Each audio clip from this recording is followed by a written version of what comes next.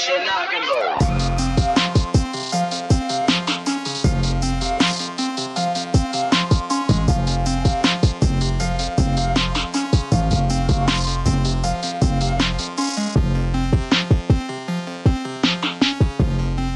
Welcome back to Do We Like Movies? I'm your host, Angel. And I'm your tethered host. Oh, yeah. And this week is actually a special episode. We purposely decided not to advertise the episode that we were going to do after we recorded last week's.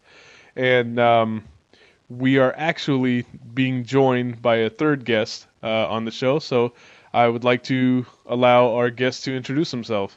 What is up, everyone? This is the Rev Addict. Thank you guys for having me a part of your show. It's an honor to be here with you guys, especially when we're talking about a movie that just came out not too long ago. So hopefully you guys have watched it, and hopefully you guys appreciate the movie. If you guys haven't checked out the page, please check it out on Instagram. Is the_Rev_Addict. This week's actually episode is pretty different from the last ones that we've done, because this is going to be the first episode that we've done a theatrical release for. Mm-hmm. Okay. The only other movie that we've done a review when it was brand new was Bird Box, when it came out earlier this year, right? So this week we're talking about Jordan Peele's second movie, Us. And, of course, everybody knows Jordan Peele. He was the guy who was on Mad TV. He did the Key and Peele comedy sketch show. And famously, in 2017, he released Get Out, which, was his horror directorial debut. And ever since then, it was just he won the Oscar for Best Original Screenplay for that. And this was his much-anticipated follow-up. Is there any sensory in this, by the way? Or am I able to let loose? No. Nah, we're this is pretty much like a TVMA show. Like, Yeah. we cuss a lot. It's explicit. There was an episode where Angel and I yelled "fuck you" at each other for like 30 seconds, so we can let loose. Yeah. Hey, am I mistaken, or was he also in that movie Keanu about the cat? Yeah, I think, Keanu. Keanu was Jordan Peele and Keegan-Michael Key. They were both in that. I don't know if he wrote it and directed it too. I have to check that. Yes, I know both of those movies. Yeah. Keanu? You never saw Keanu? No, I never saw Keanu. I never saw it, but everyone hyped it up. And So I never saw it either. I just saw a fucking cat, and that was it. I was done. Fuck that. So what we like doing is anyone that's listened to the show enough knows that we love talking about our experiences with movies, because this is about movies, but it's also about our interaction with these movies. So we're gonna let the Rev Addict talk about what his experience was watching this movie and how he what brought him to it. Yeah, so what made you want to watch Us? Oh yeah, that's cool. Put me on the spot. It's all right. No worries. Okay. So I saw Get Out. I loved it. It was a different thing to watch. It was different, something new. Just on top of that, I just like how all the different scenery that he had, all the different the music that was playing. I was talking to my wife the other day that he reminds me of a lot of I guess a new Stephen King, the way he does his horror movies. But I know so far it's been two horror movies so far, so I know it's still kind of soon to say that. But from what I've seen, he reminds me of a new version with his own flair of Stephen King and the music of Quentin Tarantino. Just with the overall how he plays the music in terms of his horror movie. So far I've been impressed. I have to say, in terms of this new movie, Us, it was pretty good to watch. I actually enjoyed it a lot. I didn't know what to expect going into it. I just heard a movie called Us, and I was like, okay, well, hopefully there's some meaning behind it. So watching it, it would surprise me because when I was watching it in the movie theater, it had like the whole crowd interacting, the whole crowd was scared, and I like to watch horror movies a lot, so I don't get scared too often, but there was some scenes that had me biting my nails, and I was like, oh man, don't do that. Like, just that's very typical. Don't do it.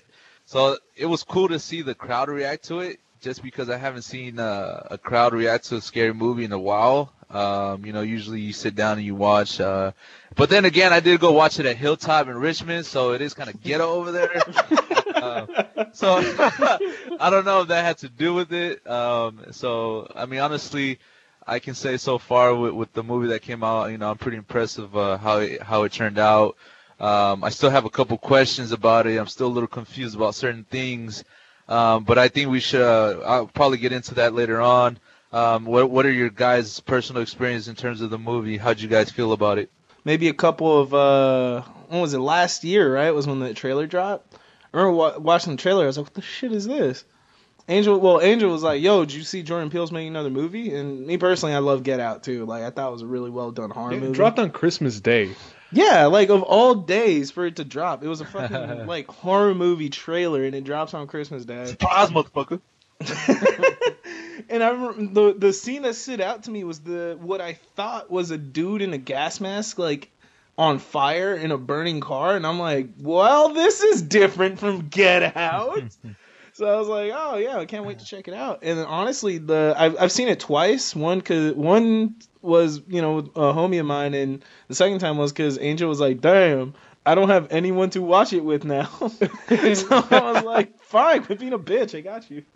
So I watched it once on Sunday, this past Sunday, and then Angel and I met up on Tuesday, watched it again.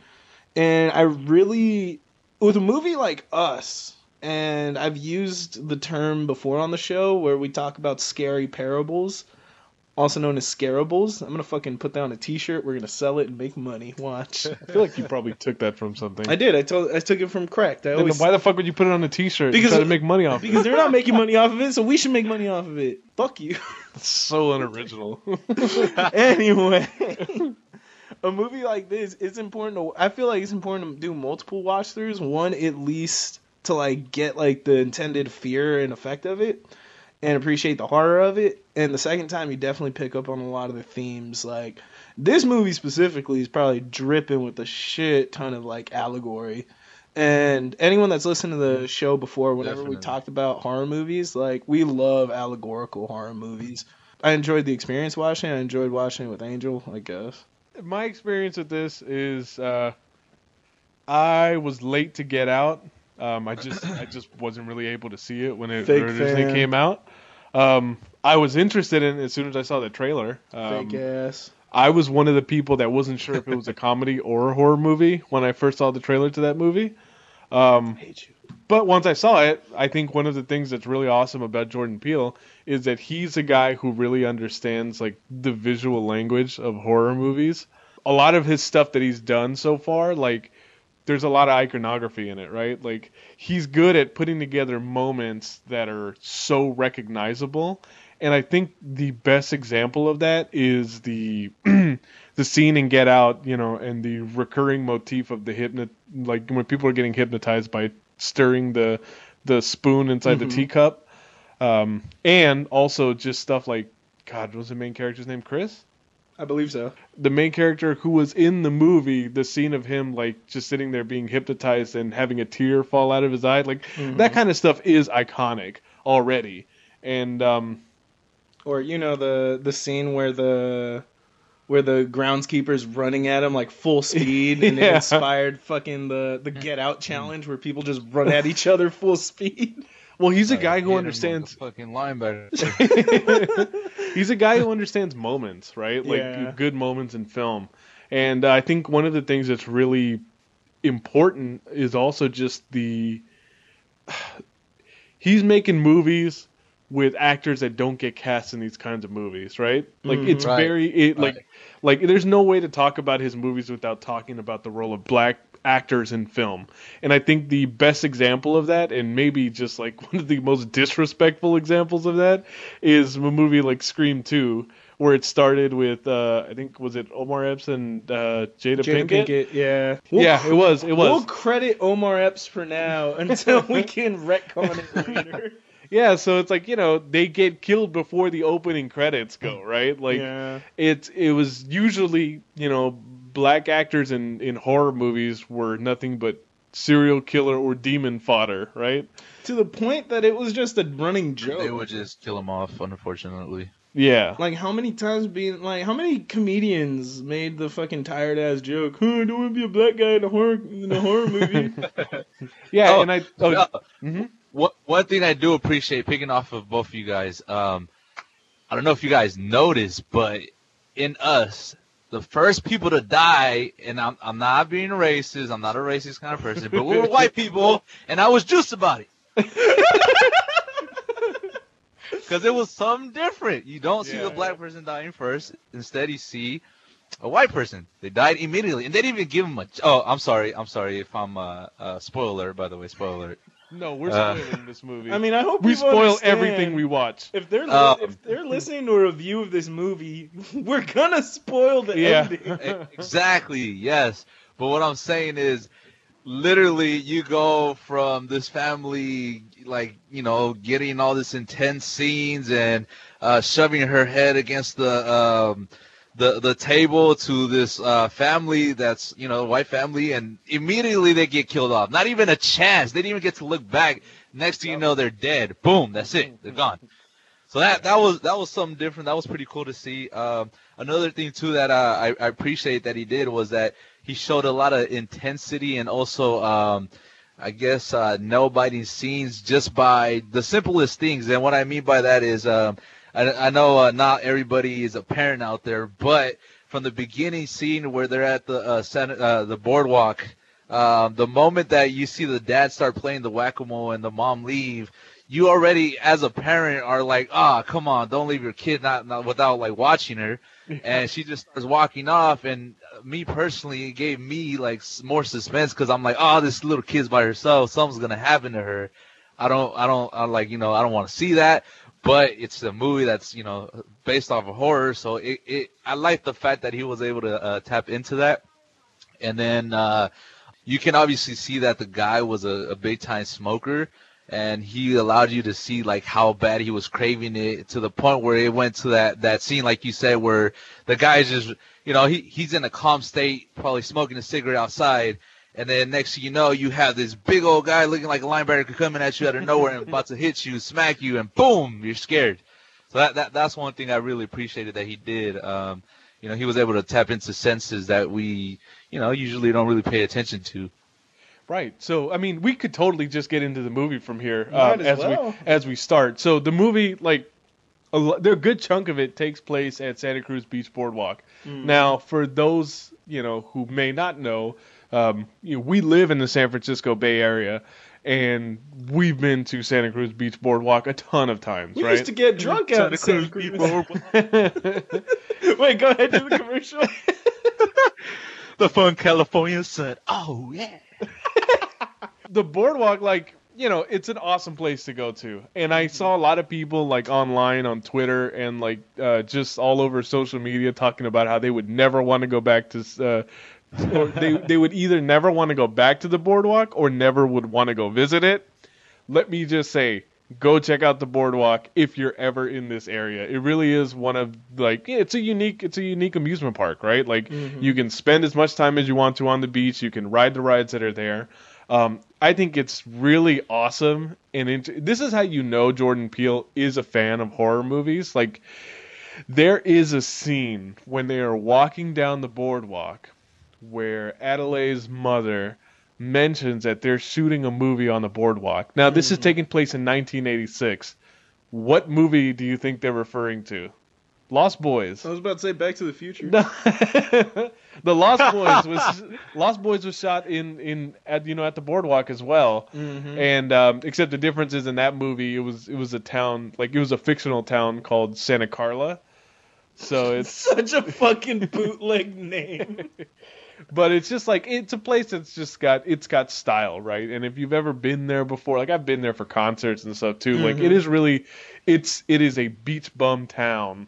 You know, and it is definitely a great place to visit. But so, you know, we kick off with them walking on the boardwalk. So it's Adelaide and her mother and her father, and like Miguel said, you know, immediately she gets separated from her parents and she starts walking, ends up in this house of mirrors that, thank God, does not exist at Santa Cruz.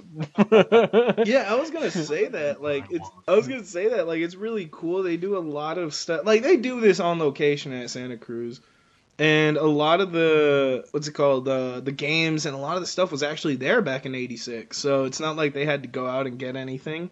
Like, a lot of the attractions there are still there to this day. Oh yeah. But this was the only thing that was actually added. And if it actually was there, Jesus Christ, I would shit my pants. I'm pretty sure it hasn't been. Like, I've been to Santa Cruz as recently as like last summer in this scene, and I know this isn't Adelaide as an adult yet, but okay, Lupita Nyong'o, right? Like, she is, for all intents and purposes, the star of this movie. The movie like lives and dies off of her. Yeah. And I think one of the things that needs to be appreciated is the way that she's shot in this movie.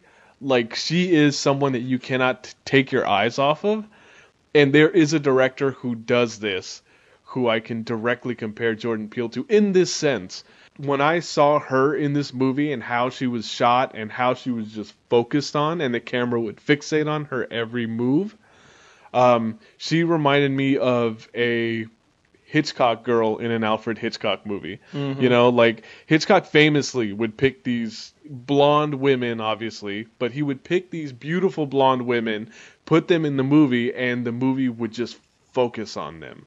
Right? Like, and this kind of stuff does get filtered through race, right? Like, it's nice to watch a movie where someone of color is portrayed in a way where they are, like, you know, focused on as being beautiful, as opposed to, you know, in other movies where they're the sidekick, they're a peripheral character, mm-hmm. and there's not enough focus being placed on them. Without the creepy Hitchcockian sexual undertones as well. Yeah, exactly. Because Hitchcock was a fucking pervert. Oh yeah, he wanted to fuck all those women. Yeah.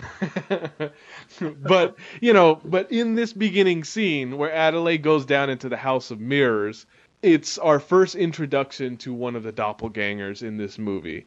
Now, Jordan Peele, they asked him in an interview before this movie came out, where he got the idea for this movie, and there's a couple sources that he got this from. One of them is a Twilight Zone episode called Mirror Image, which, interestingly, that we're talking Hitchcock.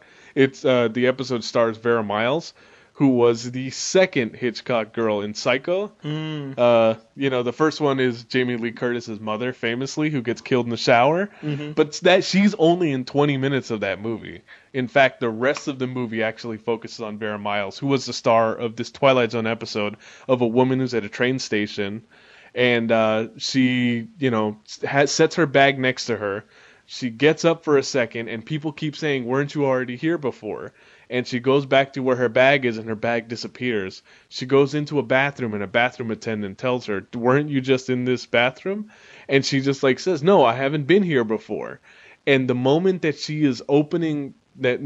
someone opens the bathroom door and she's like washing her face in the mirror, she looks through the mirror and she sees her exact double sitting where she was just sitting with her bag, right? So it's just that is, and it's also super appropriate that next week, Jordan Peele's Twilight Zone series is going to premiere on CBS All Access, which I am subscribing to, and I will be watching that entire series because I love that show. So, and the second thing that he got the idea for this movie from, he said growing up, you know, in the city, he would take the subway a lot as a kid. And he said that one of the things that he would picture, and he doesn't know why, it was just something that would just come into his head, when he'd be waiting for a train, he would look on the other platform, and he would always think that there was going to be one day, or like he's just like, God, he's like, wouldn't it just be terrifying if I just looked on the other side of that platform and I saw someone that looked exactly like me, mm-hmm. and they would look at me, and they would give me like a really knowing, creepy smile. Fuck you! Fuck you! Oh, that just scared the shit out of me. The idea of just seeing someone that looks exactly identically like you without you even knowing that they even exist is just overall creepy, you know? Yeah. Because the idea is that they're trying to replace you. Like that Right. it's not like there's gonna be two of you and you're both gonna coexist. Whoever this doppelganger is going to replace you. Good luck, asshole. I don't even want to be me. All right, cool. I'll leave you all my bills. I don't give a damn. We have this scene where little Lupita, where we have a little Adelaide walking through this hall of mirrors. The power goes out. Now, this is important for later on in the movie. This is foreshadowing. This is something I didn't notice until my second watch through, but we'll get through that in a little bit. And we have her walking through the mirrors trying to find the exit. The only light source she can find is the exit sign. Unfortunately, because she's in this hall of mirrors, no clue where to go, right? So as she's like walking slowly, she walks by what she thinks is a mirror, right? And for all intents and purposes, as far as Adelaide cares, that's her reflection, and we get the back of the reflection. And slowly, this is honestly, I saw a video, like it was an edited video, but it still creeped me out. They did this thing where Adelaide turns around, but her reflection doesn't. Mm-hmm. And I remember I saw a video of that where, those old YouTube videos, like proof that ghosts exist. Mm-hmm. And there was like a video of a little baby that turns, but the baby's reflection doesn't. And ever since then, that always freaked me out. And they do this, and they do it very well. And the best part is you don't see the doppelganger at this point. You know it's the doppelganger. You don't see her face. And then it, smash cuts to present day. My wife will kill me for saying this. Okay, but our house has a lot of mirrors in it. Fuck yeah, it does. I'm looking at myself right now. Yeah. So it's like if you are laying down in the bedroom, like in our master bedroom, our hallway has like these sliding mirror doors that point right into my daughter's room where we normally record the show, right? Mm-hmm. In my daughter's room, she also has a closet that's those sliding mirror doors as well, right? My wife is, before our daughter was born, the days that my wife would be off of work, she would be at home alone, right? Because it was during the week and I would have to work those days. She mentions once, and I've never forgotten this, but she mentioned once when she was taking a nap that she, like, in her dream, she was laying down in the bed and she was looking through the mirror in the hallway that she would see from the open door, and she saw, like, an old man, like, sitting in what was the guest bed in this room. Oh my God. The guest bed that's right behind you right now. Fuck you. But it's just like, yeah, there is something, mirrors and reflections and just like shit that you cannot explain. There's a lot of like, it's very primal, that kind of fear. From what I've heard, several stories in terms of mirrors talking about how they're like captured souls in mirrors, or they're just a portal to a different dimension. Whether or not you believe it or not, which is, I personally don't believe it, but just that idea is kind of crazy. It's the same you in a different dimension looking back at you, not realizing that, you guys are looking at each other from different dimensions, and just overall, me personally, if I ever walked into a mirror and I'm going inside the bathroom, I'm not really paying attention, about to brush my teeth, I grab a toothbrush, and while I'm grabbing the toothbrush, my image is reflecting. It's not grabbing the toothbrush, but I can still see it in my peripheral vision. That would freak the shit out of me. Oh, yeah. Fuck, dude! This episode is good. This is going to be like the scariest episode I've ever done before. We're going to be sweating. You know what you look like right now? You look like that gif of Jordan Peele, like, sweating. Yeah, that's what I feel right now. You guys are hitting, like, this episode is going to be renamed Javi's Trigger episode. Like, oh, fucking hey, that sounds terrifying, dude. That scene where she turns around and, the little girl turns around too and smiles right back at her is the scene where almost everybody in the movie theater, like, either screamed or they jumped up, or they just were scared because of the fact that, they thought it was a mirror at first, and next thing you know, boom, you just see this girl smiling right at you, and then it just cuts off. And it's a creepy smile.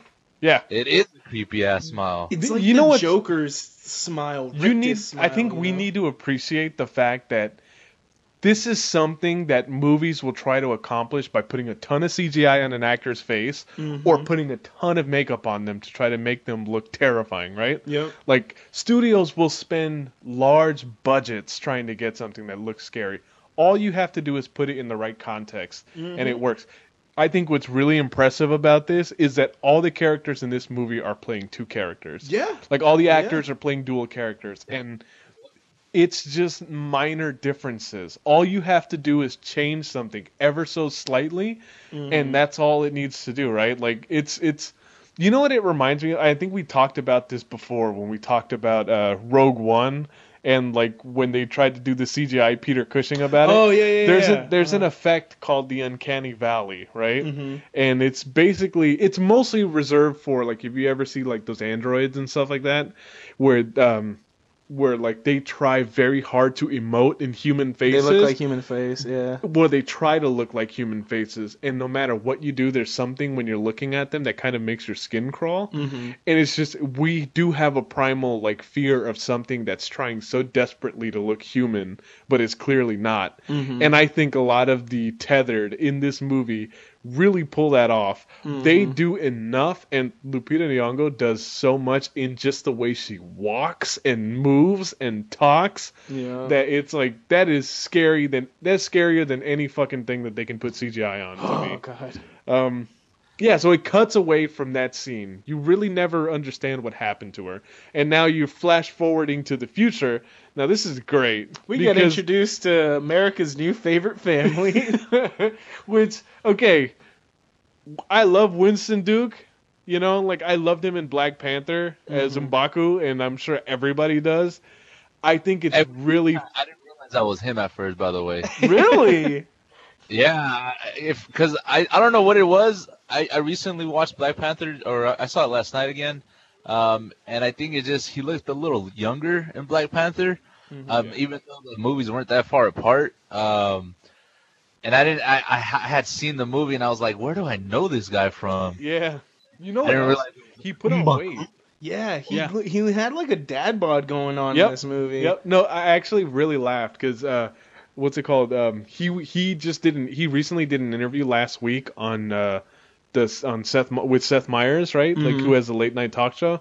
And where he talked about how, like, you know, he and Jordan talked about all the things that he could do to kind of tone down, like, because Jordan Peele basically told him, don't be M'Baku, because no one's going to believe that anyone's in danger if you're M'Baku. So he said basically they had him put on weight, they had him wear the glasses, and the joke that Seth Meyers said, oh, so they basically made you look like Jordan Peele.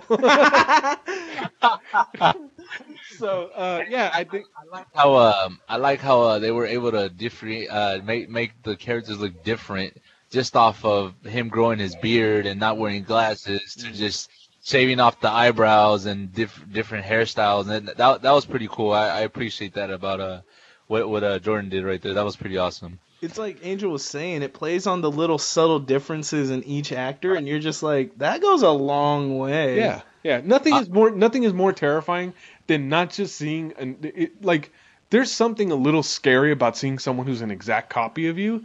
There's something even more scary about seeing someone who looks almost like you, but has made odd choices in terms of their appearance that you would never make. I can see that. And what's it called? So I think the really interesting thing that they've done with him here is they've made him the opposite of M'Baku. In fact, he's kind of a weenie in this, and he's actually like a real like goofy dad. Like he was Angel. Like, he was the type of dad Angel's gonna grow to be. He was just dabbing, embarrassing his kids, making shitty dad jokes, fucking, like, making his wife feel bad so that they can go to the beach. Yeah. What was that? It reminded me of like someone who was like born in the bad side of like Richmond or Oakland, and they go all the way to Brentwood or somewhere nice and grow up and live their lives there, and they go back to Oakland, and they try to bring out a ghetto side of them, but it's like, come on, dude, I can't take you seriously. Yeah, so that part was kind of funny. What what would you guys say was the scariest, I guess, character for you guys in the movie? You know what you know who actually really did scare me, and I have to give her a lot of props for this because she's a bit part in this, and she's not really. Zora's doppelganger? Huh? Was it Zora's doppelganger? Oh wow, no, she's terrifying too. Yeah, she was creepy. But I think the one that kind of stuck with me, and I think it's mostly just because right now she's kind of hot at the moment because she's on Handmaid's Tale. Mm-hmm. Elizabeth Moss, right?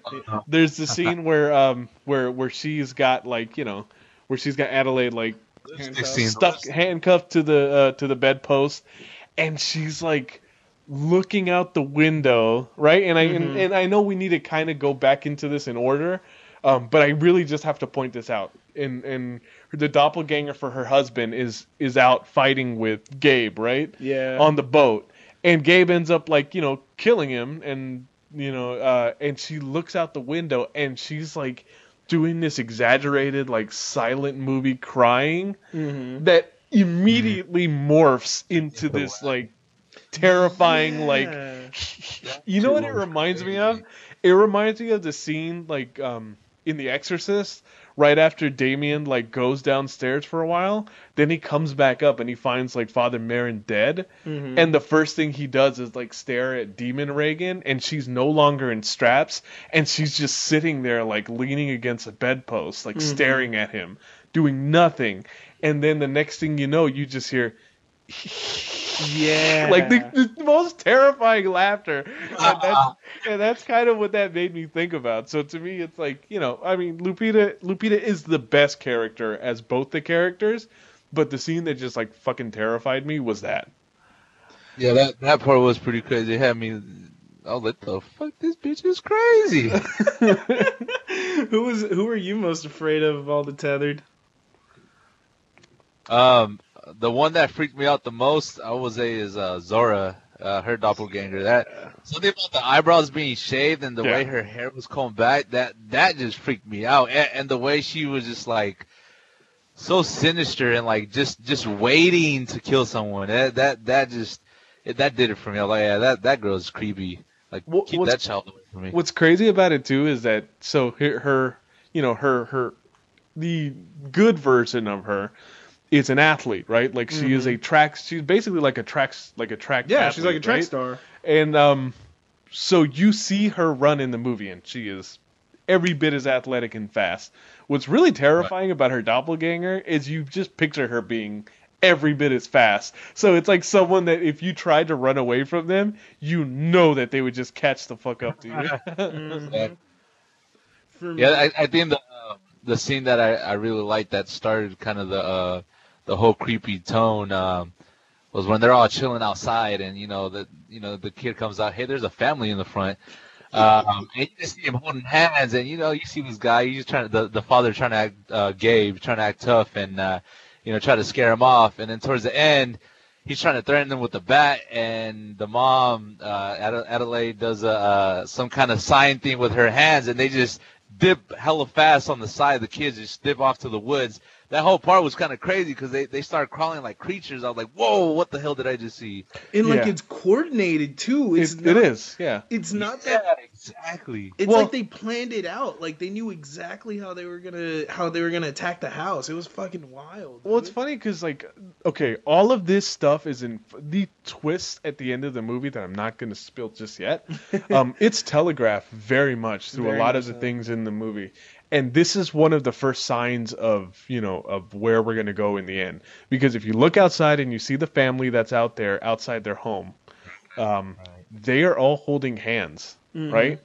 And where else did you see that? At the very beginning of the movie, right when you're doing the pan out shot on the television, they were showing commercials for the Hands Across America campaign, which, none of us were really around in the 1980s. We're all 90s babies, so this is something that I've heard about and I've seen in pop culture. I didn't experience this. It looks corny as fuck. Hella corny. That they really thought that that it just stinks of Reagan era policies. Bullshit. Yeah, where it's just all you got to do is hold hands and it's gonna end world hunger, and it's just it just stinks of just one of those things where you're fuck yeah. We're just way too.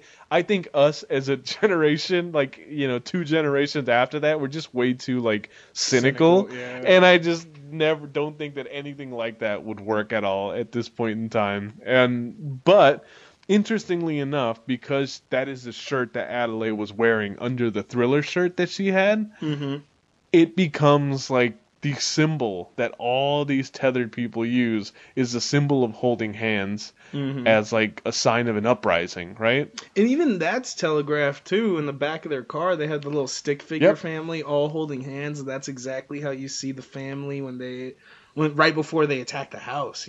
Yeah.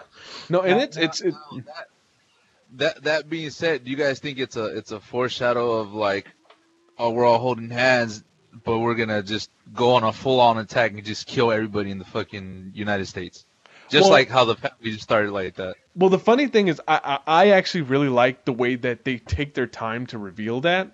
You don't know that, right? Like at this point, you just know that it's a family that looks exactly like them. This movie's trailers did a good job of not telling you anything. You just know it's going to be scary. Yeah, and the funny thing about this is that I saw this in the trailer so many times, I had no idea this was going to happen so quickly in this movie.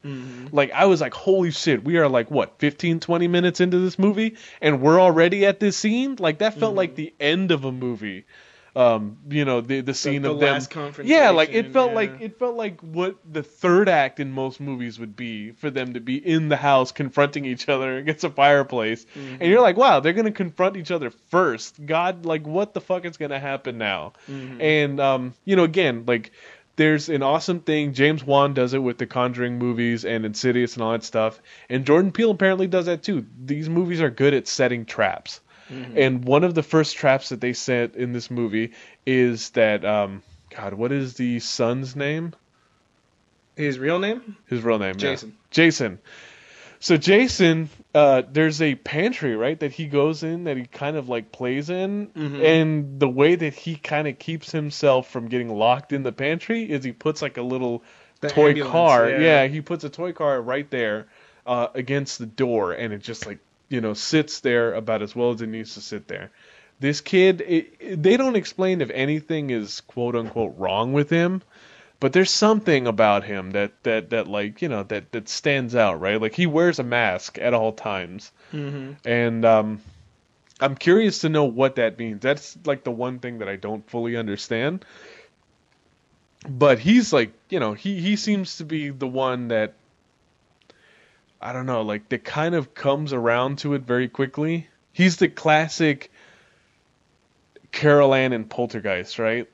Like, he's almost a child that, like, all the supernatural stuff is gonna go through in some ways. Even though a lot of it is focused on Adelaide, he's the only other character that I feel gets that kind of focus as well. Yeah, definitely. I can see that. And so he's the first one to notice that this family is outside, right? Like, they're all about to go to bed. And I gotta say, as beautiful as this vacation house is that they're all staying in, that house is terrifying. It is. Like, it's so fucking open, It's dude. got windows everywhere. Like, you just see, like, Adelaide, like, closing a fuck ton of curtains there. It looks like it has an old television. You don't know if they even have internet out there. Like, you feel isolated just being around there, right? And again, it's really awesome that they've chosen black actors to kind of play this middle class, American family with the 2 kids and all that kind of stuff, right? Like, that kind of stuff is neat. But it's just, they are fucking terrifying where they're at right now, and they feel like they're lost. And even when they see the family that's outside, like, it's you talk to them and they don't say anything, and they don't, like, it's something that you cannot reason with, right? And he is, and Gabe is very not afraid of it, but the entire family kind of understands this is something that's way out of the ordinary. Adelaide calls the cops, and they're so far away from civilization that it's going to take them at least 14 minutes to get there. Yeah. So it's like, that kind of stuff makes you feel tense. It makes you feel alone. Like, yeah. And I think you guys can speak to this more because you guys are actual parents. You actually care for a little human that you helped create. Like, you can tell with Adelaide, her fear isn't what's gonna happen to her, is what could happen with her parents, with her kids. Like, you guys probably understand that way more than I do, because that entire scene, up until the tethered get into the house, she does not let go of either of her kids. Oh yeah, I mean, right. So one thing I actually want to touch base on, but it's kind of like skipping forward.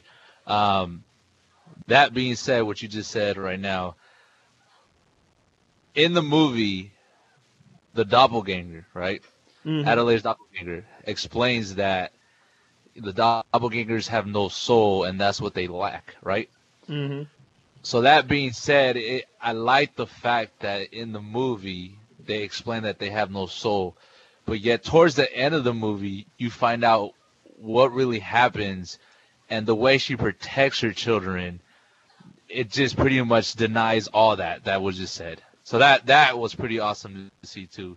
And there's just, I want to touch bases on the theories about this movie, and I don't know if we could talk about it now or later on, but one thing I did want to mention was that whole part where she mentioned that there's no soul, that's what they're lack, and that's why they're copies.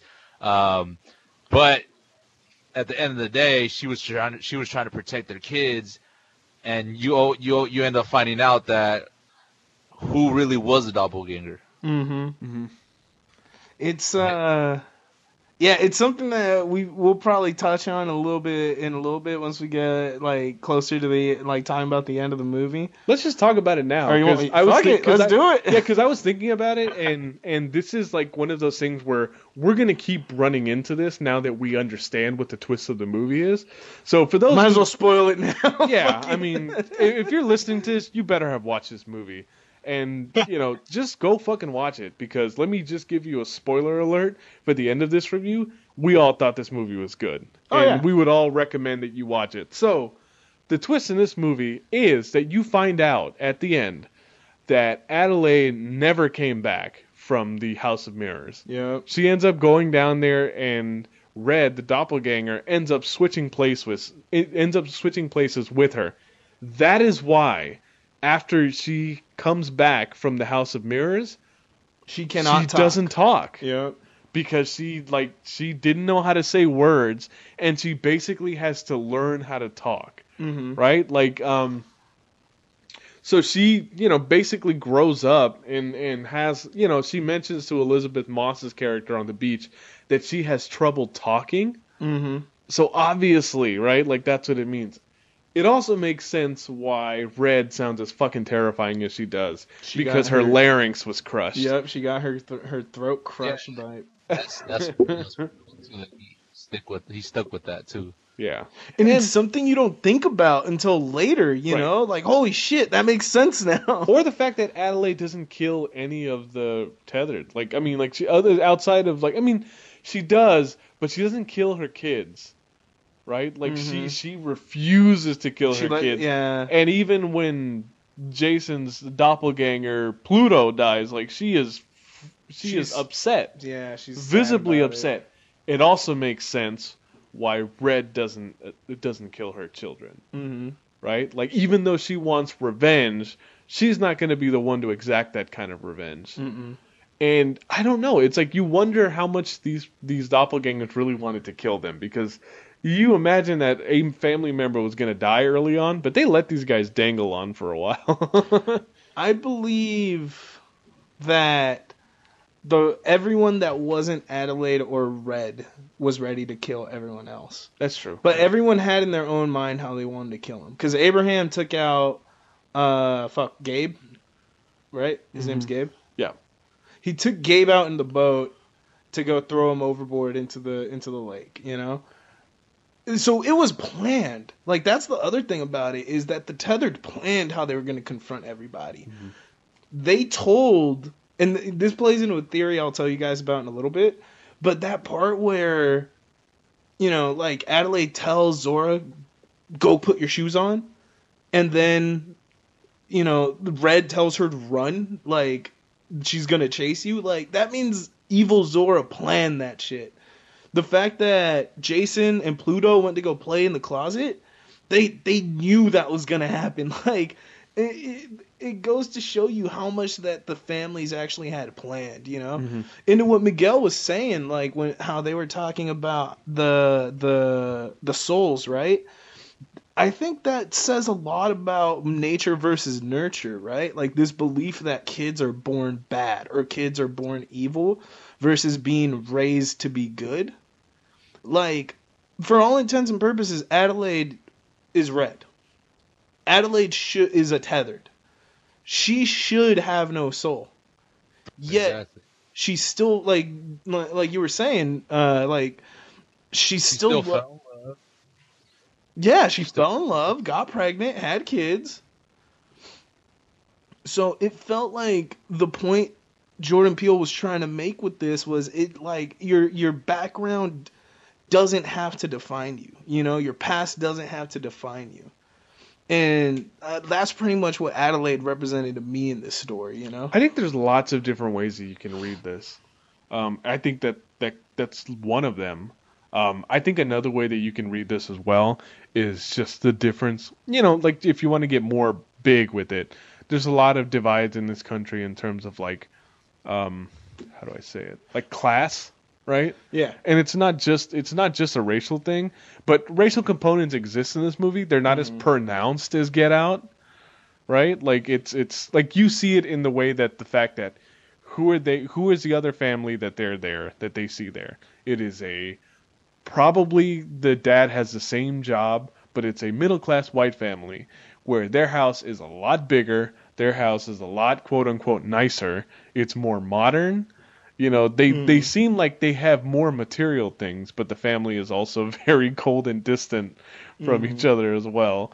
So, that part of it, that shows racial differences. It shows class differences within classes. Like, there's a lot of this movie's a lot more dense in terms of the types of message that it wants to go to, and I think that's why it's like, I don't know if it's going to be as acclaimed as Get Out was, because Get Out's message was not obvious, but it was a lot more. You could pinpoint it. This one takes some unpacking. There's a lot of different messages going on at once. One message, and I don't know if you guys agree with me on this one, but one message that I kind of got, and I guess this is for all those conspirators out there.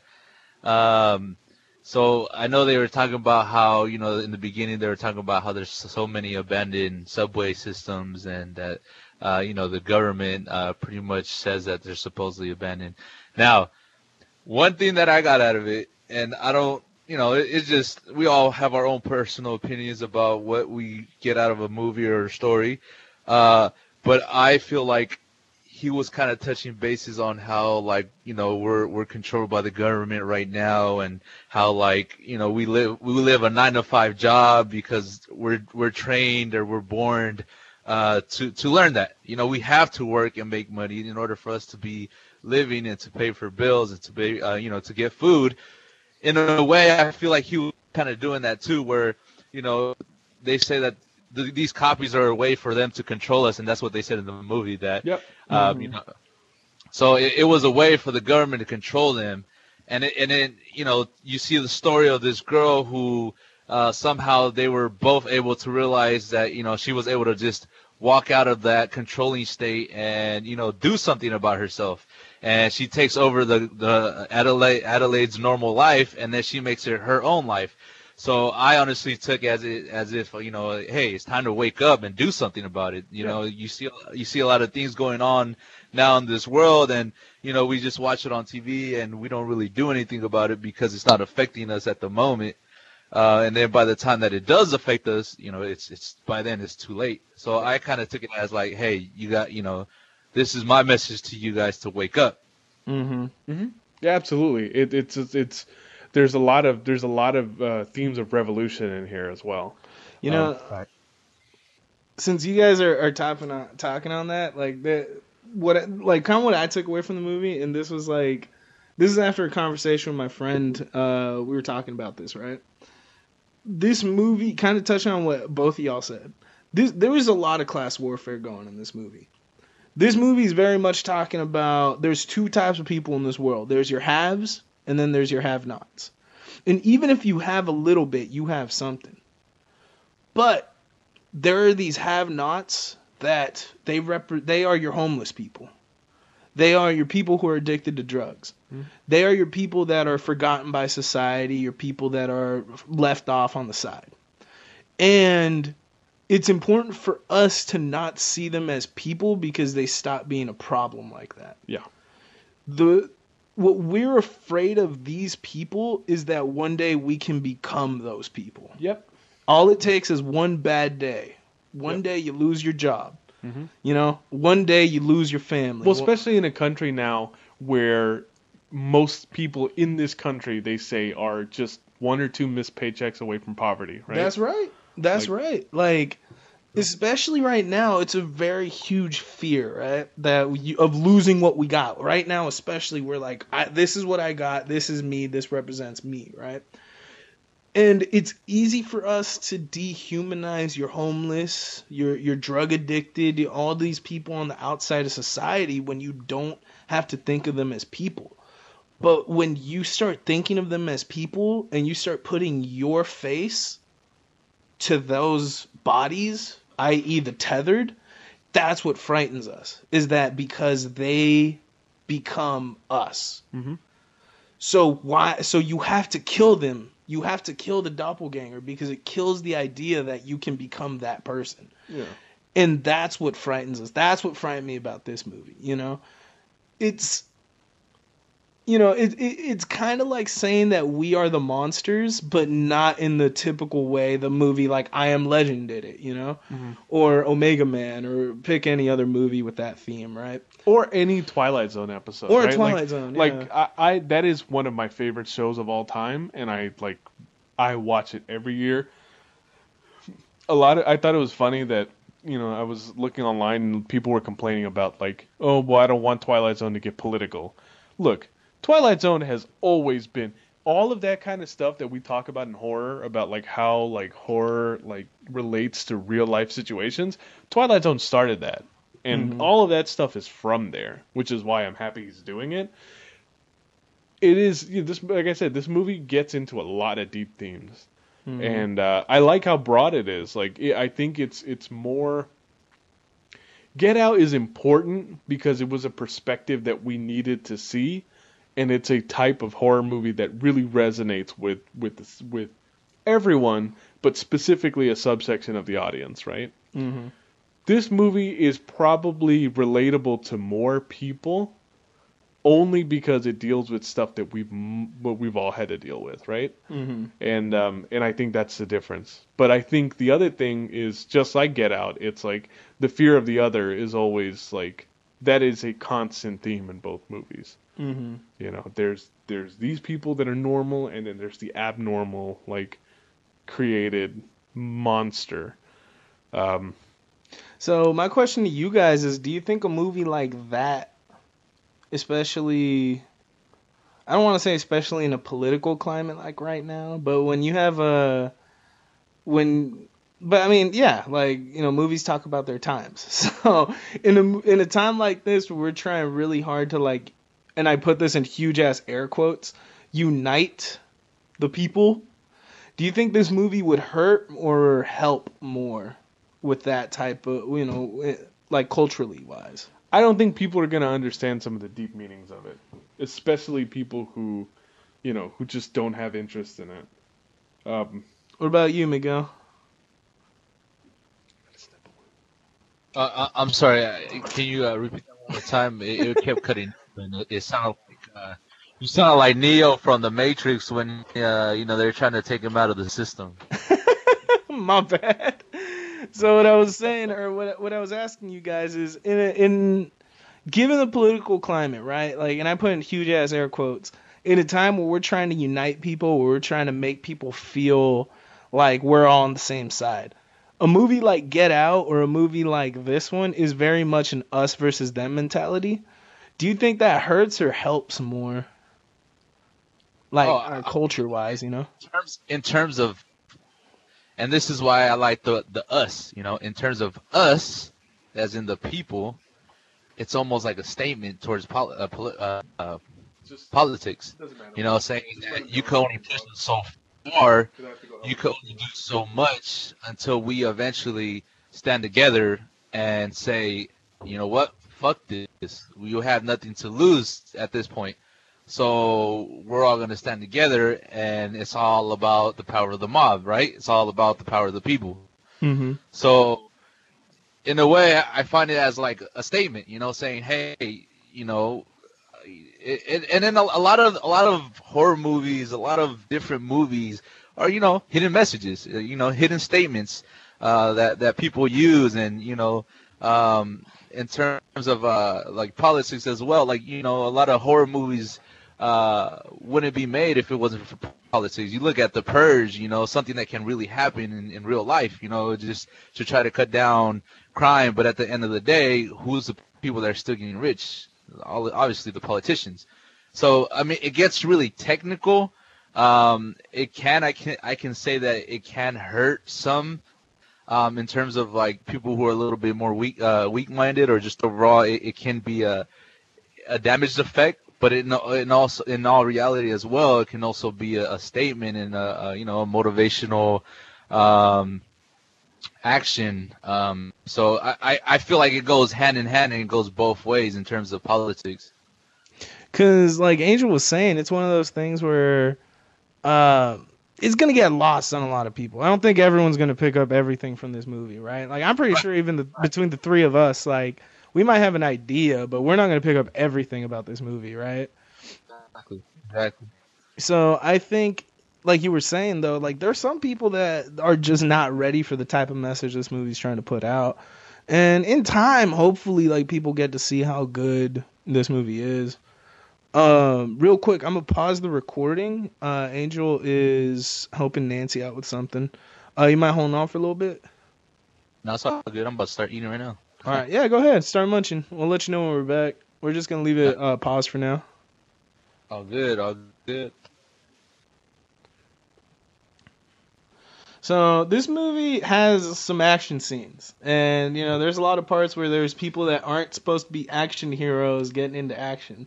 And I want us to take into Miguel's favorite part of the movie, where the white devil they got theirs. Nah, but like, it is important to talk about. I think like Miguel said, it is that the fact that is it the Wilsons? Is that their family? What's their last name? Give me a second here, and I will look it up on IMDb, and I'll give you an answer right now. In the meantime, Tyler's. The Tylers. The Tylers? Yep. I believe so. Josh Tyler and Kitty Tyler. Yeah, so the Wilsons' friends, the Tylers. And the kids are Becca and Lindsay. Oh, God, they have the most generic names. It's like, they get dispatched so quickly, and I think that's something crazy, is that it doesn't even happen in the way it's filmed from the outside. And I'm right. No, I'm sorry, go ahead. No, go ahead. No, I just said right. Yeah, like it's different, and it's kind of like they're just like a footnote in the movie, and definitely the way they die off, it happens like it's a footnote. And then, they do that funny part where Elizabeth Moss is trying to, she tells Ophelia, who I guess is Alexa. Oh, which is okay, so to me, that's one of two Handmaid's Tale, references to me, because the first one is, obviously we're going to talk about it a little later, but everyone's wearing red jumpsuits in this. Mm-hmm. So to see Elizabeth Moss's, doppelganger dressed in red, mm-hmm. There's no way you don't think Handmaid's Tale right now. She won an Emmy for that. So obviously, it is totally a reference to that. The other thing is the fact that the AI home device that they use is called Ophelia, mm-hmm. which if you've read Handmaid's Tale or if you've watched the show, fucking nerd. All the the main character's name is Offred, right? And what that means is of Fred. And all of the women have those kinds of names. So you'll see of Kevin or of whatever, right? Ew, yeah, of Kevin? Well, not just randomly, that is what yeah. what they are, their names are taken away in this post And it's who you belong to. Exactly. Yeah, gotcha. So the fact that it was Ophelia, like I just it That's just, what you thought it totally of? reminded me of that show. But it was like a funny scene because Ophelia, call the police. Playing "Fuck the Police" by NWA. and then you just like watch the entire family, like they score the entire family dying to the Beach Boys and "Fuck the Police." I know. And you know what? Like Miguel was saying, that it's something very interesting about those music choices. Like it's very Tarantino-esque. Very Tarantino-esque, and interestingly enough, all of those musicians are from California. Oh, Yeah. shit, you're smart. I didn't come up with that. I've obviously read that somewhere, but I thought that was a really interesting thing, right? Like, like even when they asked Jordan Peele, they said, "Why would you use I Got Five on it, like, and feature it so prominently?" He goes, "Well, he's like the movie takes place in the Bay Area." He goes, "And that's a classic Bay Area song." Mm-hmm. Oh yeah, well, way to make it look bad, asshole.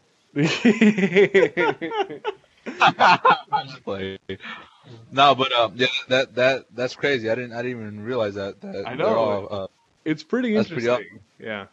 And it is Tarantino. Tarantino makes deliberate song choices. Mm-hmm. The same with Jordan Peele. He is making very deliberate song choices.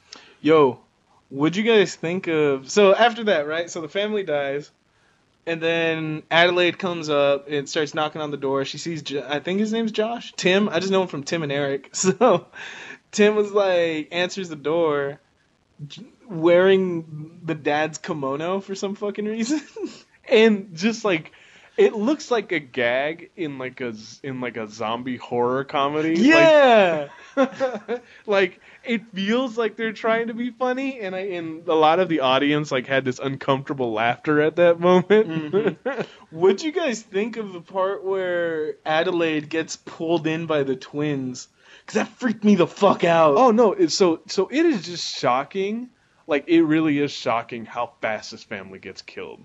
Mm-hmm. Like it's immediate, and so this is the part of the movie where you find out for a fact that it's not just this family that's following them. You don't know yet that like the scope of what's happened outside, but at least what I started thinking at this moment, I was like, oh, it's everyone in Santa Cruz. Mm-hmm. Like that is what my mind was, especially like if this movie referenced Lost Boys, like Lost Boys, a lot of that was that Santa Carla was famous because a lot of people disappeared in that town. Mm-hmm. And there's like a scene at the beginning of Lost Boys where they drive by the Welcome to Santa Carla sign, and on the other side it says Murder Capital of the World.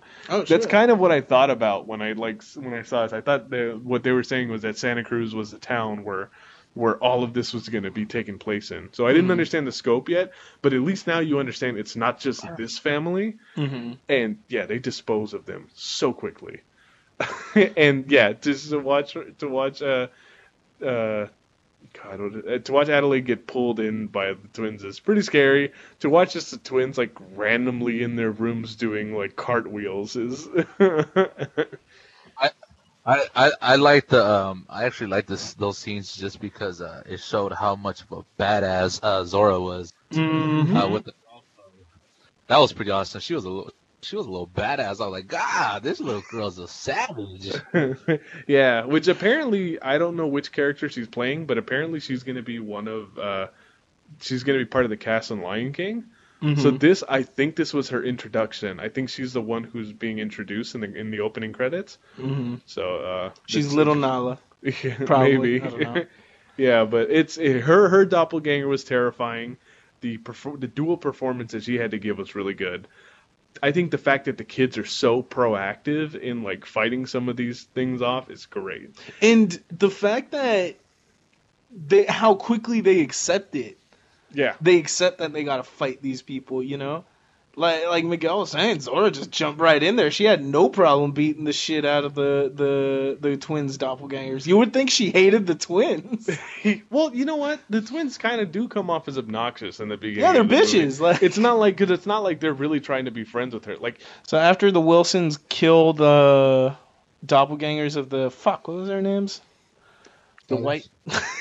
I need to stop referring to them as the whites. The Tylers. So after they kill the Tylers, they end up stealing their shit, their car. I mean, And then they start driving away. Which, by the way, I don't know what car they're driving. It's like a Range Rover or some shit. Mm-hmm. Bruh, that fucking gear shift on that car is an accident waiting to happen. Yeah, I know. It's like the dial that you turn. Yeah, it's the knob one. I was like, that's a Yeah. fucking terrible idea. That's horrible. I don't know why cars do that shit. But that was actually really cool because that's when Evil Zora, I forget what her tethered name is, but Evil Zora attacks them. They end up, Zora's driving. She ends up like sending, breaking hella hard, sending her off into the trees, right? And this goes back to what Angel Evil was Zora talking. is Umbre. Umbre. So this goes back to what Angel was talking about, is that Adelaide did not want to kill Umbre. No. And she looked fucked up, dude. The way it was implying that her back was broken and her legs were all fucked up, and I was just like, ew. Yeah, and of course she's still like kind of inhumanly grinning at the same time. And because she wants to still, and she's like stabbing at Adelaide and shit. It was weird. It was creepy. It was really good. You could tell that although she knew that they were trying to kill them or overall fuck with them, she still felt sympathy towards the whole fact that she was dying. And even though she knew it wasn't her daughter, I'm sure part of her still felt that pain because she knew in reality that it's another side of her daughter, or it's a copy of her daughter. Well, that and Adelaide's a tethered. Like Mm-hmm. of course, like she's gonna be heartbroken to see other tethered people be injured. Well, and by this point, she still doesn't remember. Maybe. Because, well, I mean, I'll talk about it in a little bit. Yeah, I mean, Anyway, but, no, I don't. What I'm saying is, I don't believe that's out of the range of possibility that she just doesn't know. But I also think it's very possible that maybe she did know. Oh, I'm not saying there's I want to talk about that, and I have a theory about that. But before that, I want to get through the climax, right? So they drive the rest of the night. They finally get to Santa Cruz. So at Santa Cruz, there's this crazy, like, I guess everyone's either dead or they're currently holding hands trying to make a big ass line. Like, those are the only people you see in Santa Cruz. And when they're rounding a corner, they're driving on the street and they see their car, the Wilsons see their car on fire. And then suddenly they hear a thump or something at the bottom of their car. And when they reverse, out comes Pluto. And what's creepy is he's snapping his fingers the way Jason was when Adelaide was trying to teach him to stay on beat. I got 5 on it. Mm-hmm. And he's just sitting there just snapping, right? And then Adelaide gets out of the car and she's like, I'm going to go check. And then I don't know what it is, but that's when Jason realizes it's a trap. And he tells everyone to get out of the car. And when Adelaide sees everyone gets out, she notices that there's a trail of gasoline leading from Jason to the truck. And he pulls out a match. He's ready to flick it on. And that's when Jason, remembering what happened when they were locked in the cupboard earlier, when he, knowing that Pluto copies his movements, ends up putting his hands up in a cross-like motion and he walks backwards. Pluto follows him and walks right into that fire and pretty much burns alive. It's fucking crazy. Yeah. And he obviously has done this before, right? Mm-hmm. Like one of the theories that I had read about this was that the way he got those burns was because, the kind of the lighter that Jason would play with, to Pluto, like he may have been using matches instead of a lighter, and instead of Jason like holding it up and stuff like that, like maybe that means that that his doppelganger was like holding matches to his mouth or something, and that's how he burned itself. You don't know, right? Like, I mean, literally anything could have happened. There's just like a million theories about everything. They could have just thought someone being on fire was scary, Yeah. Or they could have just thought him having a scary Two-Face looking face was, enough to make him different. So during this time, Red kidnaps Jason and takes him back into the House of Mirrors, and Adelaide finally has to face her fears and confront her tethered. At this point, she still thinks she's Red's the tethered, and she has to face her so that she can save her son. So, I love when she walks into the mirrors and the fucking owl comes out and she just smashes it. Yeah. No, and you know what? That specific scene right there. So, from the beginning, when it goes back to when they find her again, she's quiet, and I kind of suspected there that wasn't really her. What confirmed it for me was when she goes back into the mirror house, and she knew exactly where to open the door at, where there was a white rabbit painted on the wall. She knew exactly where to open it. She knew exactly where to go down the stairs. She knew it almost like if it was the back of her hand. And at that moment, it made me realize, okay, she is not the original Adelaide. I I think you're blowing Javi's mind right now because he's giving me like this shocked, stupid look on his face. Holy shit! I never thought about that. And it's crazy that the rabbit was actually painted on the wall because it takes you to where there's a bunch of rabbits everywhere, the rabbits that they ate. Now, that part right there, that scene, that is my favorite scene right there because they show you a whole new version. I got 5 on it, which was fucking amazing. And on top of that, you're seeing how she's dancing as she was when she was in the ballet in front of everybody. And that part where she's dancing, it's like, it's creepy, but at the same time, it's like beautiful, And it's like, it leads up to the fight, the major fight, good versus evil versus good. And that's the crazy thing about this movie. And that's one question I wanted to ask you guys. Who at the end of it is considered to be good and considered to be evil? Well, it goes back to what I was mentioning earlier, how this speaks a lot about nature versus nurture, right? Is that even though Adelaide tethered, the tethered one, even though she was born, like you said, without a soul, and even though she's supposed to just kind of be existing, right? She still learned how to speak. She still learned to have these attachments to people. She still learned to, she fell in love. She became a good mother. She was still able to do all these good things. And her parents, aside from her dad, not paying attention to her for those 15 minutes, for all in all, they're, good parents. They immediately, they don't do what my parents would have done, where if I stopped talking, they would be like, stop talking, that's stupid, and, hit me, They actually took her to therapy so that she can learn to talk, right? Or so they can find out what. And they put her in dance because the therapist told her to find something so that she can express and tell her story. So it was one of those things that even though she may have been born without a soul, she still found those ways to connect with people and to care about people. So at the end of the day, I still think Adelaide is quote unquote the good one, right? But she had to learn to be the good one. But every once in a while, you see that evil side creep up, when she killed the twin. When she killed Red, she started making those grumbling noises that the tethered would make. Mm-hmm. Right. And that's why, yes, she's good because she learned into it. But she's also the most evil one because she took away the life of the original Adelaide. I agree with that. She took that life. She stripped her from that life. Yep. And she caused her to live this life of horror, of suffering, of pain. Yeah.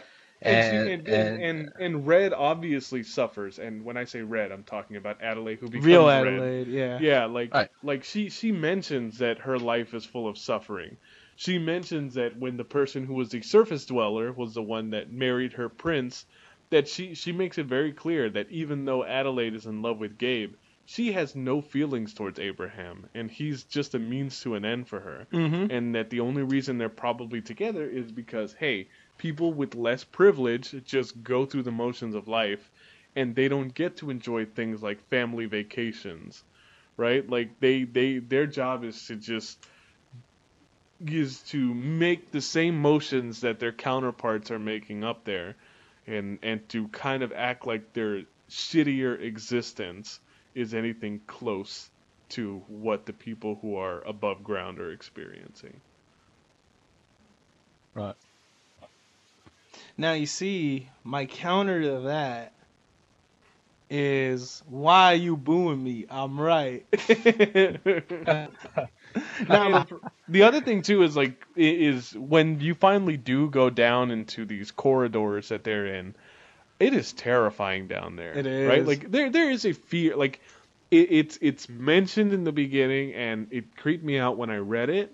But it is true that that there is a lot of underground tunnels. There's a lot of abandoned subway stations in New York City that God, like, would you ever want to see it? And the movie that this really kind of made me think of, especially when you're seeing the corridors like down underground.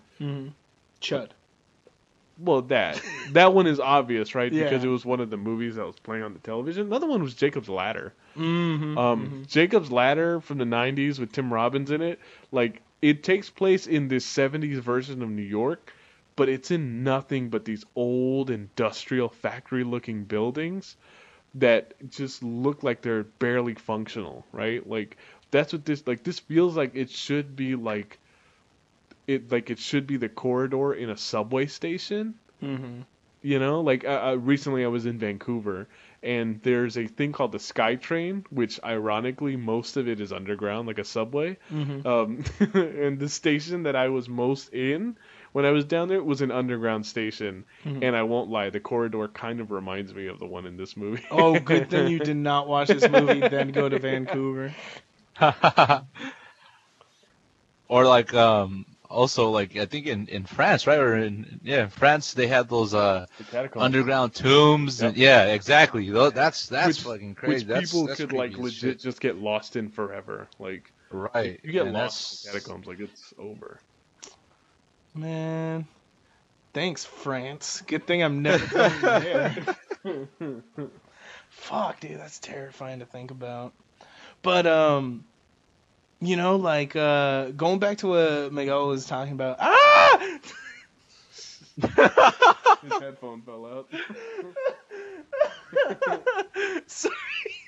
Sorry for that manly ass scream. Anyway, back to what Miguel was talking about with the fight, right? So they have this intense ass fight, which is definitely very much a choreographed dance. Oh yeah. Cause and I think that's where you get to see the individuality, right? And that's kind of the major difference between Red and Adelaide, is that while one is kind of like learning to become human, the other one is like naturally able to pick this stuff up. Who are you referring to? I'm talking about technically Red. Because to me, I think it's very obvious that Red still talks and acts like that little girl that got lost in the House of Mirrors. There's something very childlike about her. She can't fully string together a lot of sentences. A lot of the movement, a lot of what she does is informed by whatever Adelaide knew in 1986. Right? This movie, unfortunately, it came out right after Leaving Neverland, right? The documentary. So the Michael Jackson Thriller references are a little. It's not timed very well. I'll say that. It ain't it, Chief.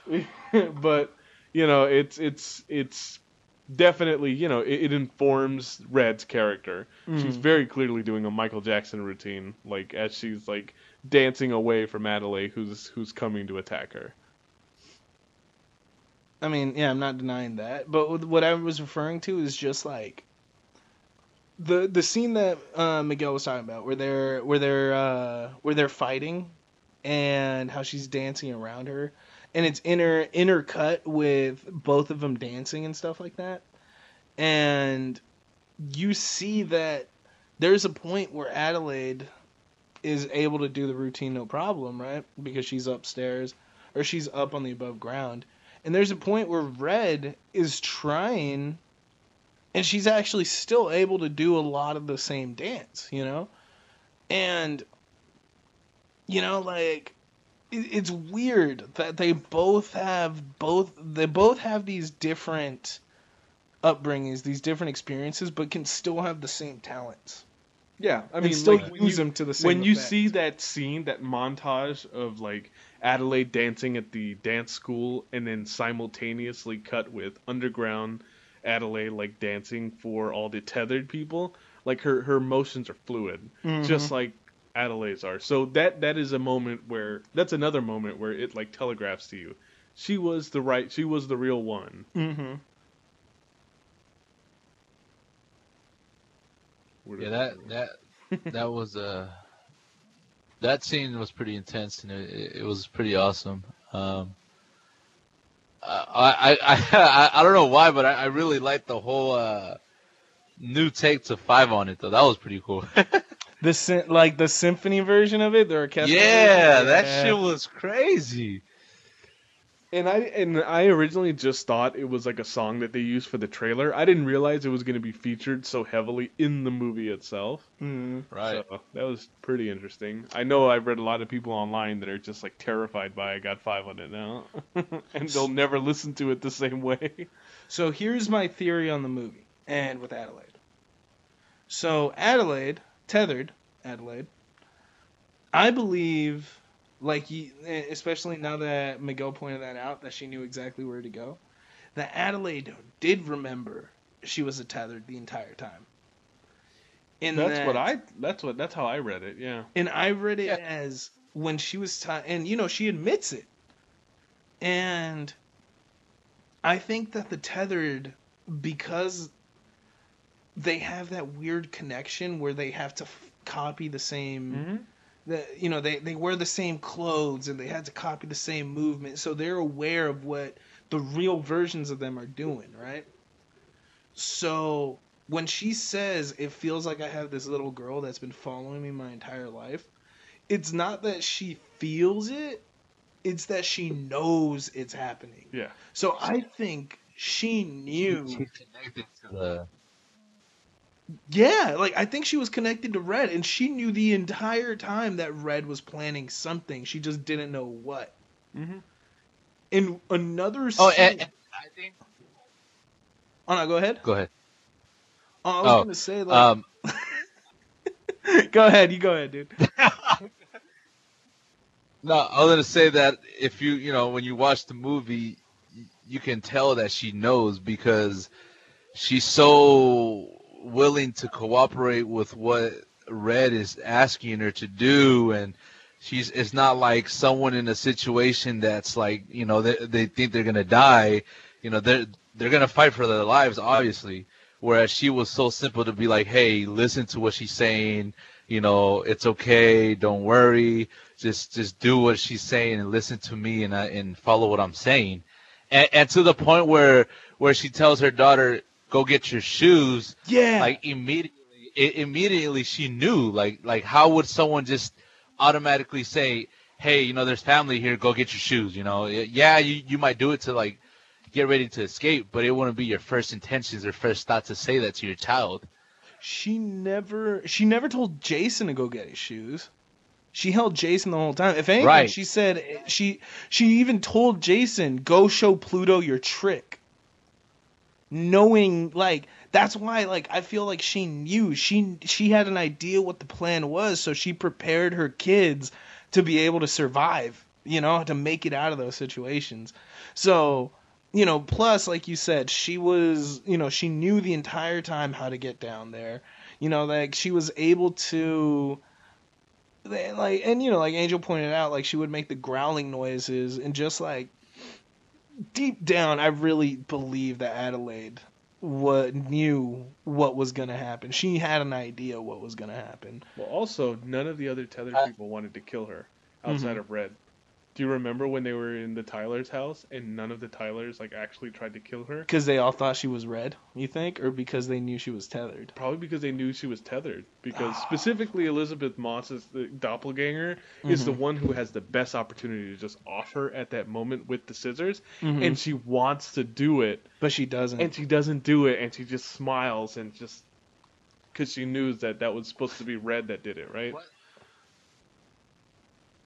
One thing that like confirms it to me that she knew some shit was gonna go down, and we haven't talked about it yet. And it's actually a very strong point in the movie that I want to say a lot of people surpass.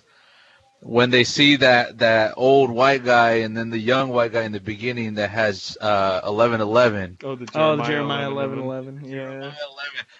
Which, if people don't know, it says, "Therefore, thus saith the Lord: Behold, I will bring evil upon them, which they shall not be able to escape. And though they shall cry unto me, I will not hurt into them." So that I feel like when she saw towards when they're going to Santa Cruz, just pretty much confirmed it to her, and it was kind of like a message towards, I feel like Red intentionally put that out there, knowing that. Etta Lane was going to come over to Santa Cruz and say, "Hey, I know you're on your way. I got shit coming for you. I hope you're ready." That's crazy. That did come up a lot too. Yeah. That was that Old Testament or New Testament Bible verse? That's Old Testament, right? Jeremiah? Yeah. Book of Jeremiah sounds like new. I'm not sure. I think It sounds like new. If it's Old Testament God was a dick. Like, if he was talking about bringing evil to the world, I think that's Old Testament God. I love me some Old Testament God. He was fucking striking people down, turning people into pillars of salt. Yeah, that was pretty. That was pretty strong point that they put in the movie, and I felt like it connected a lot of it. And actually, like, a lot of people don't realize, like, oh crap, that was like that was the warning, I guess. That was the confirmation saying, "Hey, I know what you did to me, and I'm coming back for you."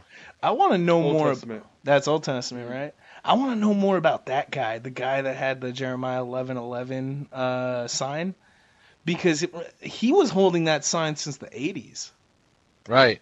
So that makes you wonder, was he involved? Did he know about the tether? Did he know what was going on?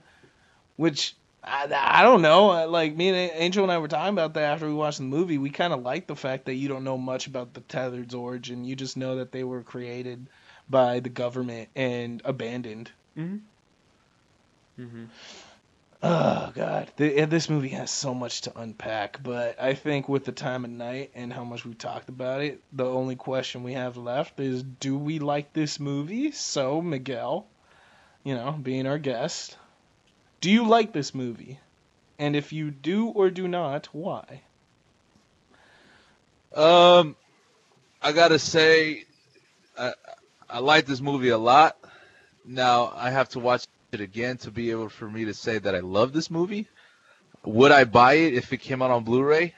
So what I like to do for my my movie reviews is instead of rating it at 9 out of 10, I give it a movie worthy. And what I mean by that is if it's a really good movie, I call it bookshelfed. Now what that means is when you read a good book and you buy it, or overall if you read a good book, you're gonna want to buy it. You're gonna want to keep it. You're gonna want to cherish it because it's a memory that left imprinted in your mind. Right. So you want to put it in a bookshelf because in your bookshelf, that's where you have all your great books. Now, for me, movies, when I say the movie is bookshelf worthy, is because it was that good that I feel that it's enough worthiness for me to go into the store, buy it, have it on Blu-ray, have it on DVD, so that way I can keep it with me at all times and keep it for however long I can have it for, because it was that great to honor that movie that I want to buy the movie and bookshelf it. In terms of this movie, the way I'm feeling towards it, the way the action, the suspense, the comedy tied in perfectly with the suspense, the different scenery, the acting, Overall, everything with the film, I loved it. I loved everything about the movie. It's something that I wouldn't mind watching yet again, just because it was a great movie. Um, so, I would love to watch it again, so that way I can say that it's bookshelf worthy. But overall, yes, I did like this movie. I thought it was great. I hope to see more of Jordan, which, obviously I'm sure we will. There was talks not too long ago, or I saw on TV, where they interviewed him, and they were asking him whether or not Get Out and Us had a connection, and whether or not it was in the same timeline. And Jordan said that I won't agree to it and I won't disagree to it. Mm-hmm. And from that, him saying that, it's it just gives me more expectations for the next movie, and hopefully see some kind of connection, or hopefully see some kind of movie where it might tie overall this big idea about something that has to do with doppelgangers, tether, and also trying to control people's mind and trying to replace their lives with the younger version, or some crazy idea. Man, imagine how fucked it would be if you're Chris, you survive Get Out, only for your fucking clone to try to kill you like 2 weeks later. I want to see that movie now. I want to see a series of Chris just surviving all these horror movie tropes. Oh, shit. What about you, Angel? Do you like this movie? I think it's pretty obvious that I like this movie a lot. I'd have to say that it is... Get Out, again, is still going to be his best movie no matter what. It was a strong debut for him. It just had an awesome message. It's an Oscar winner. What are you going to say, right? Mm-hmm. This movie is just, it's almost at that level. I don't know if it's as good. I'll say that much. I think it's pretty goddamn good. Mm-hmm. I am not disappointed that this is the first movie of the year 2019 that I have watched in theaters. Mm-hmm. It is definitely awesome. I cannot wait to see what he's going to do next. And I don't have to wait that long because Twilight Zone, again, debuts next week. Jordan Peele is one of those guys where I want to see every story he has to tell now.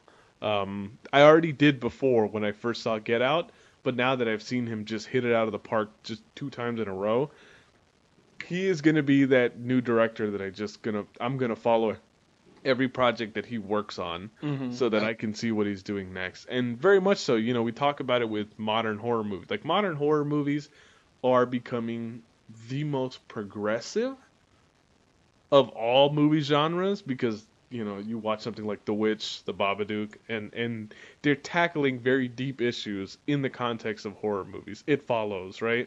Like, modern horror movies are hitting very deep themes, and their casts are more diverse than they've ever been. Again, Hollywood has tried to force a lot of diversity in a lot of different areas. I think horror is the one genre where they're showing everybody else how you're supposed to do it. Yeah, pretty much. And strong directors like Jordan Peele are going to be the people who keep leading us in this huge phase of horror. God, how awesome does it feel after we've watched an entire... The 2000s, from 2000 to 2010, remember how like torture porn was like the torture porn and shitty remakes was what defined horror in that decade? Like, we are very far away from that, and I am very glad that we've arrived where we're at now, where all these awesome original stories are being told. Well, wait, I'm sorry, Miguel, were you trying to say something earlier? I was just trying to say that it's kind of crazy how, Jordan goes from comedy movies or just overall comedic to the complete opposite, horror, suspense, and he's able to do such an amazing job with it that it just shows how talented this guy is. Yeah, no, and it's awesome too because like I feel like more directors are starting to get that. Like, when I saw Halloween with the David Gordon Green Halloween movie, I think it reminded me a lot of Get Out in the fact that they blended so much comedy in with the scares in that movie. And, the thing about these funny guys making these horror movies or having a hand in horror movies, what I really appreciate about it is it makes it makes the comedy. I mean, it makes the comedy. It makes the horror. It makes the interaction. It makes the people feel a little bit more organic. Well, yeah, because this is the thing that you have to remember about humor and horror movies. Horror movies are meant to keep you in the most tense, state of mind possible. Mhm. What's awesome about jokes in a horror movie is that it lets you decompress some of the tension, and then it'll bring the tension back up again. People know your sphincter can only be so tight nowadays, and they need you to laugh so that it loosens up a little bit before the next time you clench super hard. And you can't see it, Miguel, but I'm like tightening my hand sphincter right now. That's actually one of the strong points when I wrote the review on us on my the Rev Addy page. That's one of the points that I actually touched on, was that the fact that he puts comedy. There's scenes where it's funny, and then like literally right after transitions so smoothly into a suspense or horror scene, and and it's cool because the person that's watching the movie, they're laughing, and then next thing you know, you get hit with this horror scene. You're like, oh shit, I didn't see that coming. What the fuck? That's crazy. Like the part where they're trying to break into the house, and Red picks up the hide key, and then this should be freaking all of us out because we're like, holy shit, she knew where the key was. And then Gabe goes, hide a key? What kind of white shit is that? It was definitely, I agree with you guys. This was a very great, I mean, it was a funny movie. It was a scary movie. It was everything you want in a Jordan Peele horror movie. And because we're starting to learn what we want from this guy. Yeah. And he's a really good storyteller. And the cool part about him is he's learning from all these other filmmakers, and he's creating terrifying stories that, like, to me, like Angel was saying, torture porn doesn't scare me. I'm used to that. Gore doesn't scare me as much anymore. But it's these type of movies where I feel tense and eerie, and it plays on those like primal fears we have. That shit terrifies He's me. also hitting a wide audience. Oh, totally. Like the widest audience, the widest audience that you can imagine. Because, typically if you're a person of color watching horror movies, like I said, it is a gag that they die immediately. You think, oh, well, this is what I would do in this situation. It is so accessible for a much broader audience to be able to feel like like all the horror in this movie. And I think where Jordan Peele is really winning is that he's appealing to everybody. Yeah. So definitely, I'm not gonna go as far to say as I love this movie. It's definitely, I really like it. I want to say I like it more than Get Out. I think, like Angel said, it's just a lot more accessible in that sense. But yeah, this is a really good movie. If anyone is listening to this and hasn't watched it yet, A, we spoiled it for you. Yeah, way to go, dumbass. B, seriously, go out. I recommend what Miguel was saying. This is definitely a fucking bookshelf worthy movie. Like, own it, rewatch it, dissect it. There's a lot going on in this movie, and it definitely, like, you can probably watch this a few times and take away something new each time. Mm-hmm. All right, so we'd like to thank you guys for joining us for this episode again. We really want to continue to appreciate everyone who's interacting with us on the Instagram page and on social media. I want to give a huge shout out and a huge thanks to friend of the show, Miguel Mendez, also known as the Rev Addict. Please give him a follow on the IG, on his Instagram page being _Rev_Addict, the Rev Addict. If you want to get some really cool movie reviews, really, like, he touches on everything. He touches on horror movies. He touches on superhero movies, action movies, Oscar movies, comedies, anything you could possibly like. If you want to hear a really cool, no bullshit review on this movie, please hit up our homie's IG page. Anything you're reviewing right now you want to talk about?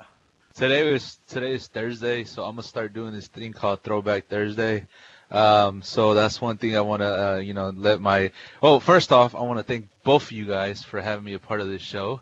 This is, this is something that I can always tune into, just talking about movies and talking about their experience, talking about, what they learn, and just overall, just hearing other people talk about movies is just awesome. So, I appreciate you guys for doing that. But yeah, Throwback Thursday is something that I'm trying to start doing on my page, and I actually want to start a review maybe tonight, if not next Thursday, about The Fifth Element. If you guys haven't watched that, one of my favorite movies of all time is The Fifth Element. Just overall the way that the digital effects on the, obviously they didn't have digital effects back then, so just overall how they were able to do it, like Star Wars, just use models and all that.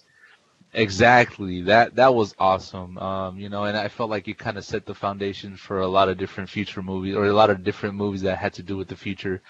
I like to get interactive with my my followers in terms of the Rev Addict page, and if people that are listening to this right now, if you guys do check out the page, please do not hesitate to give me a comment, or please do not hesitate to send me a message about what movie you want me to review, and just overall, like, I love having debates, so if you disagree with me on a movie, please do not hesitate to, don't sugarcoat it, because I love to have debate on that.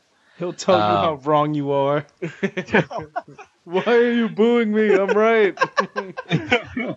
Exactly. But yeah, overall, thank you guys again for having me on the show. This was an amazing experience. Just got to thank you guys for showing me the love and just having me on the show overall. Continue, please continue downloading our show. Continue making your comments in the iTunes feed, on our Instagram page.